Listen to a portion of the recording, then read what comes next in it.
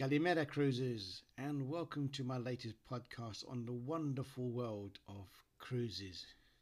By the way, if you're wondering, Galimera means welcome in Greek.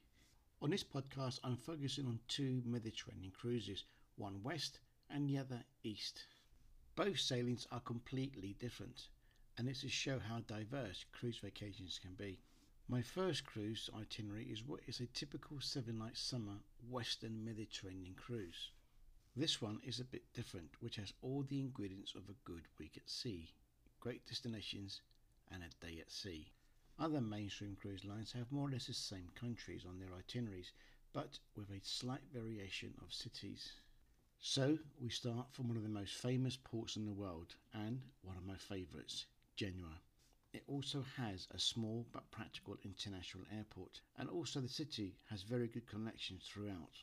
Highly recommended for a pre-cruise stay. Genoa is steep in history, and the city is neither too big or too small, and it offers great choices to eat and cafes to have a cappuccino or two. So let's get our taxi over to the port of Genoa, where past explorers such as Christopher Columbus sailed from. The great thing about these 7-night cruises is that you can put your work life to one side and just relax. That's what a cruise is designed for. We board our ship, MSC Fantasia, a 4,200 passenger cruise ship, which has been serving this family-run cruise line since 2008. The beauty of cruise lines is that they, unlike other enterprises, refurbish their ships to fall in line with customers' expectations. And with MSC Fantasia just fresh from her multi-million pound makeover in 2019, is ready to show you a good time. MSC Fantasia quietly leaves Genoa and sails gingerly across the Mediterranean Sea, and the next day stops in France's second biggest city, Marseille. It's such an influential city, is actually mentioned in the country's national anthem. One tip: the port is about 5 kilometers to the city, so an excursion is recommended, or should you want to do your own sightseeing tour, for a small supplement, MSC offers a return shuttle service from the port to the city.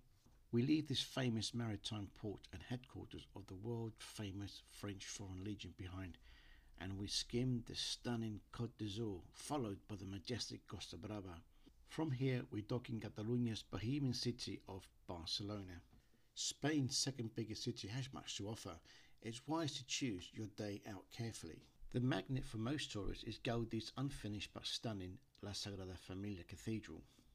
Your third day is at sea. Time to chill out, enjoy the good weather and engage on the many activities MSC Fantasia offers. You will find these activities throughout the day, evening and night. From Broadway-style shows in the elegant theatres to glamorous nights in the casino to high-tech thrills in the 4D cinema, or test your driving skills on a full-size Formula One simulator. And on the open deck you will find an array of water-themed areas. After a fun day at sea and fully refreshed, your ship will stop in a place which is back on the radar to MSC Cruises, and that is La Goulette in Tunisia in North Africa. I would strongly advise to take an excursion organised by MSC, as there are many old Roman sites here. Once part of the last Carthaginian Empire during Roman times, it is the home of the famous king, Hannibal and his elephants. After many great photographs later and the odd souvenirs here and there, we board our ship for our 5 p.m. departure. After a quick snack, we headed over to the open deck to see how our ship leaves this former biblical city and sets course to one of my favourite islands in the Mediterranean, Sicily. In the early morning we dock at Palermo, Sicily's capital. Mention Sicily to any savvy person out there and one of the first things that comes to their mind is the film The Godfather. Which part of the movie was filmed here? How does it go? Well,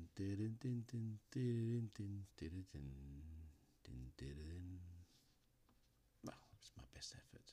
You can be rest assured that the people of this much conquered island are one of the most friendliest you will ever find in Europe.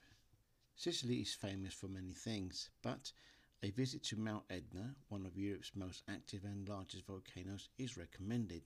It does, however, require a lot of walking, especially the last part to the top of the volcano. so you've been warned.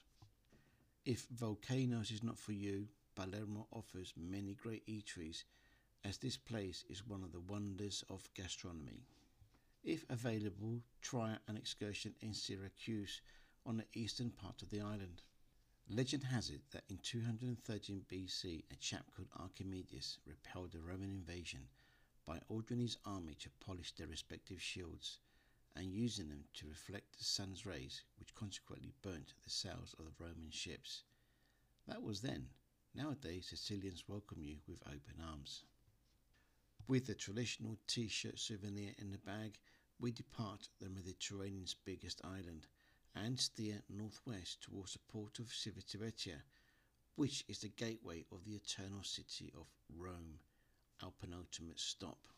Ironically, Rome is actually inland, so it relies on the nearby port of Civitavecchia, which is about 39 miles or an hour's drive southwest of the capital of Italy. In bygone times, the port of Ostia Antica used to serve ancient Rome.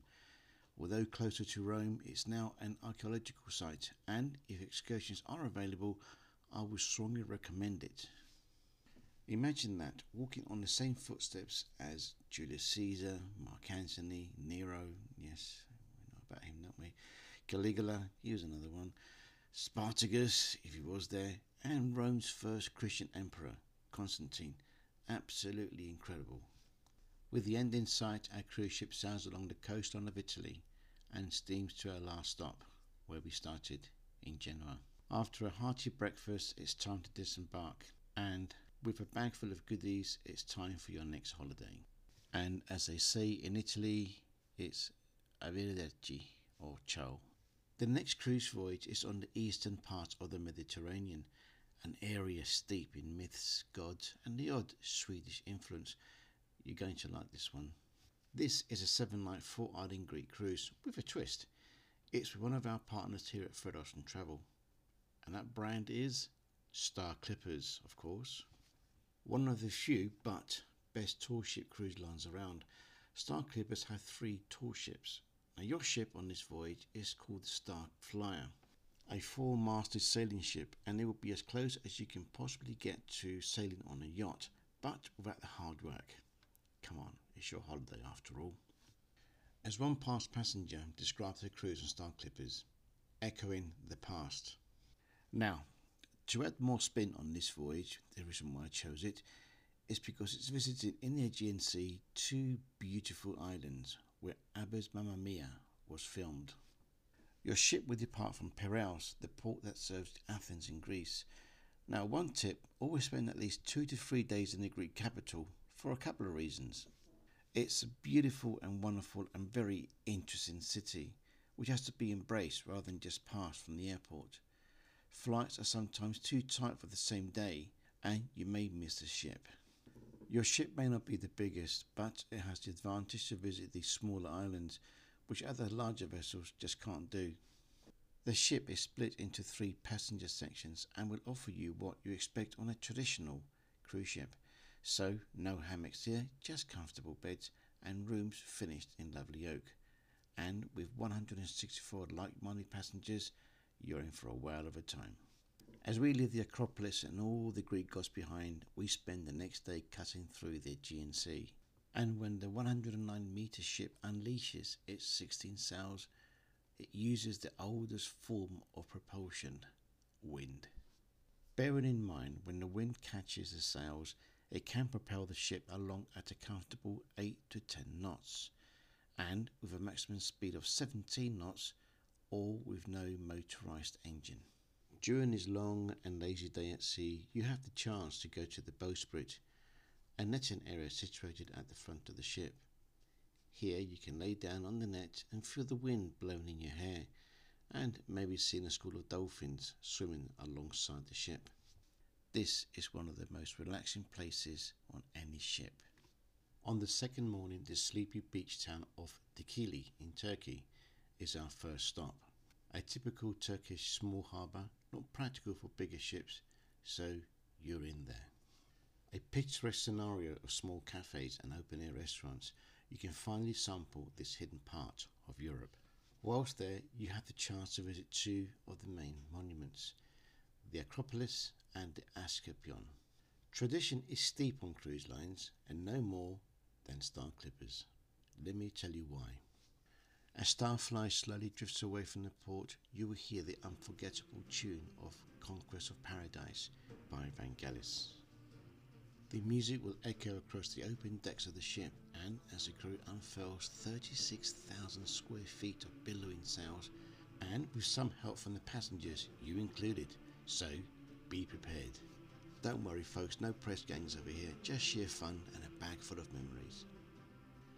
The island of Lemnos is next, the most northern Greek island on our 7-day cruise.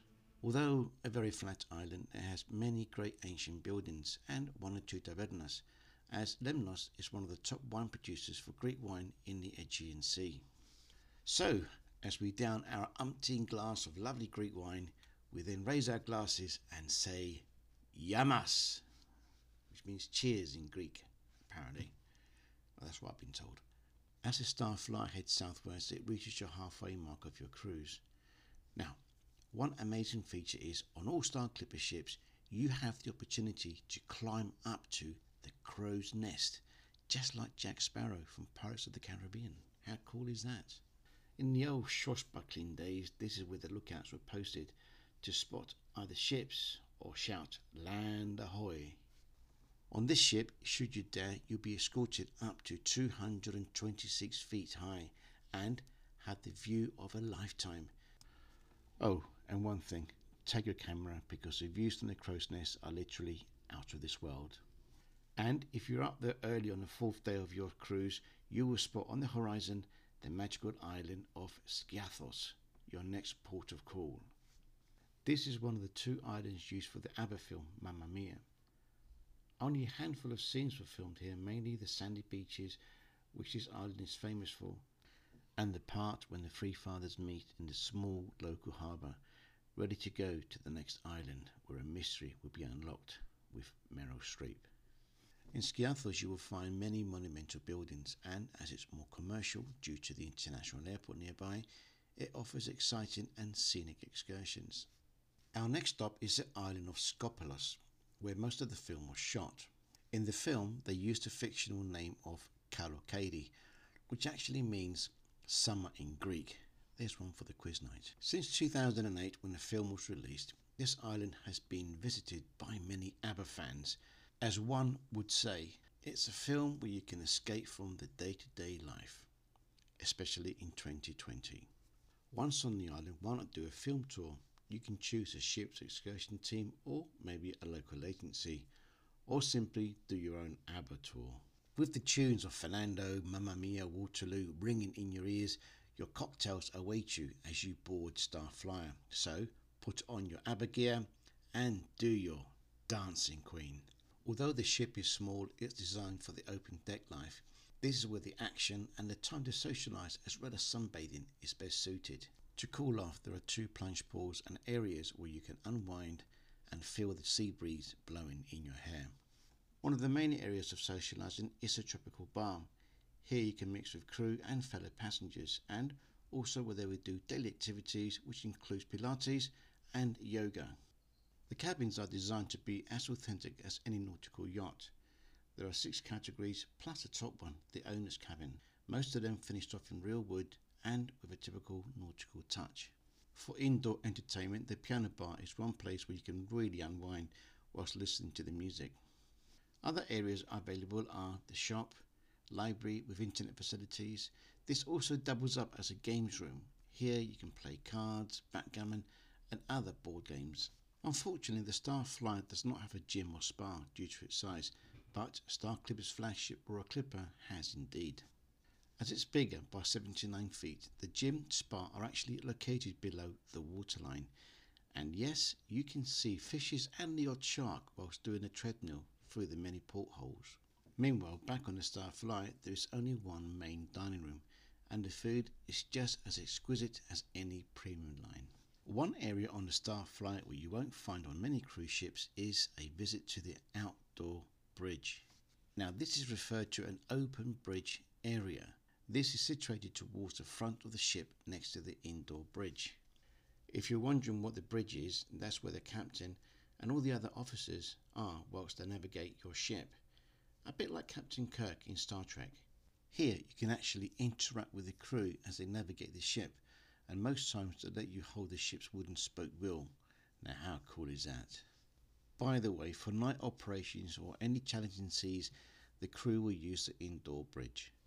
The crew in their distinctive nautical hoop tops would always be on hand dealing with jobs, repairs or hoisting sails. This is all part of the preservation of previous seafaring days. On the subject of navigating, your next port is the Greek Naval Academy island of Poros. Here you can relax as it offers what Greece is famous for: good food and fantastic hospitality, typical Greek. And hey, you may even do the odd famous Greek dance, the sitaki, the dance made famous worldwide in the classic black and white 1964 film Zorba the Greek, with two excellent actors, Alan Bates and the unforgettable Anthony Quinn. Now that we are in the final hours of our Greek island getaway, and after a smashed plate here and there, you return to your ship for the very last time and say "Kalispera" to the crew as you board. Prior to reaching the final stop, the port of Piraeus in Athens, we can look back and reflect on this mini Greek adventure. A small fact here: Greece has just over 6,000 islands spread out over the eastern Mediterranean, although not all are habited. The ones that we have just visited are some of the more stunning islands in the Aegean Sea, or which are off limits to other bigger cruise ships. So lucky you. And so we ask ourselves, who goes on Star Clippers? Simple, anyone. Couples, solo, adventure seekers, romance, families. Although there aren't any kids clubs, the open area will be a mini Captain Sparrow's paradise for them. It's what we call in the industry an alternative cruise experience. Now that I've whetted your appetite, go to my website, Go Cruise with Albert, or phone me here in London on 0208 450 1145. And if you're into social media, like most of us are, on my Facebook, just search me on Go Cruise Albert. And looking forward to hearing from you. On my next podcast, I'll be covering the other type of cruises, river cruises. Sounds interesting. You'll be surprised. Now, where is that manual? That's it from me, Albert Garcia, and all the staff at Star Clippers, and especially Starflyer. It's a goodbye in Greek. Padiosas. Until then, let's all get up and dance a sitagi.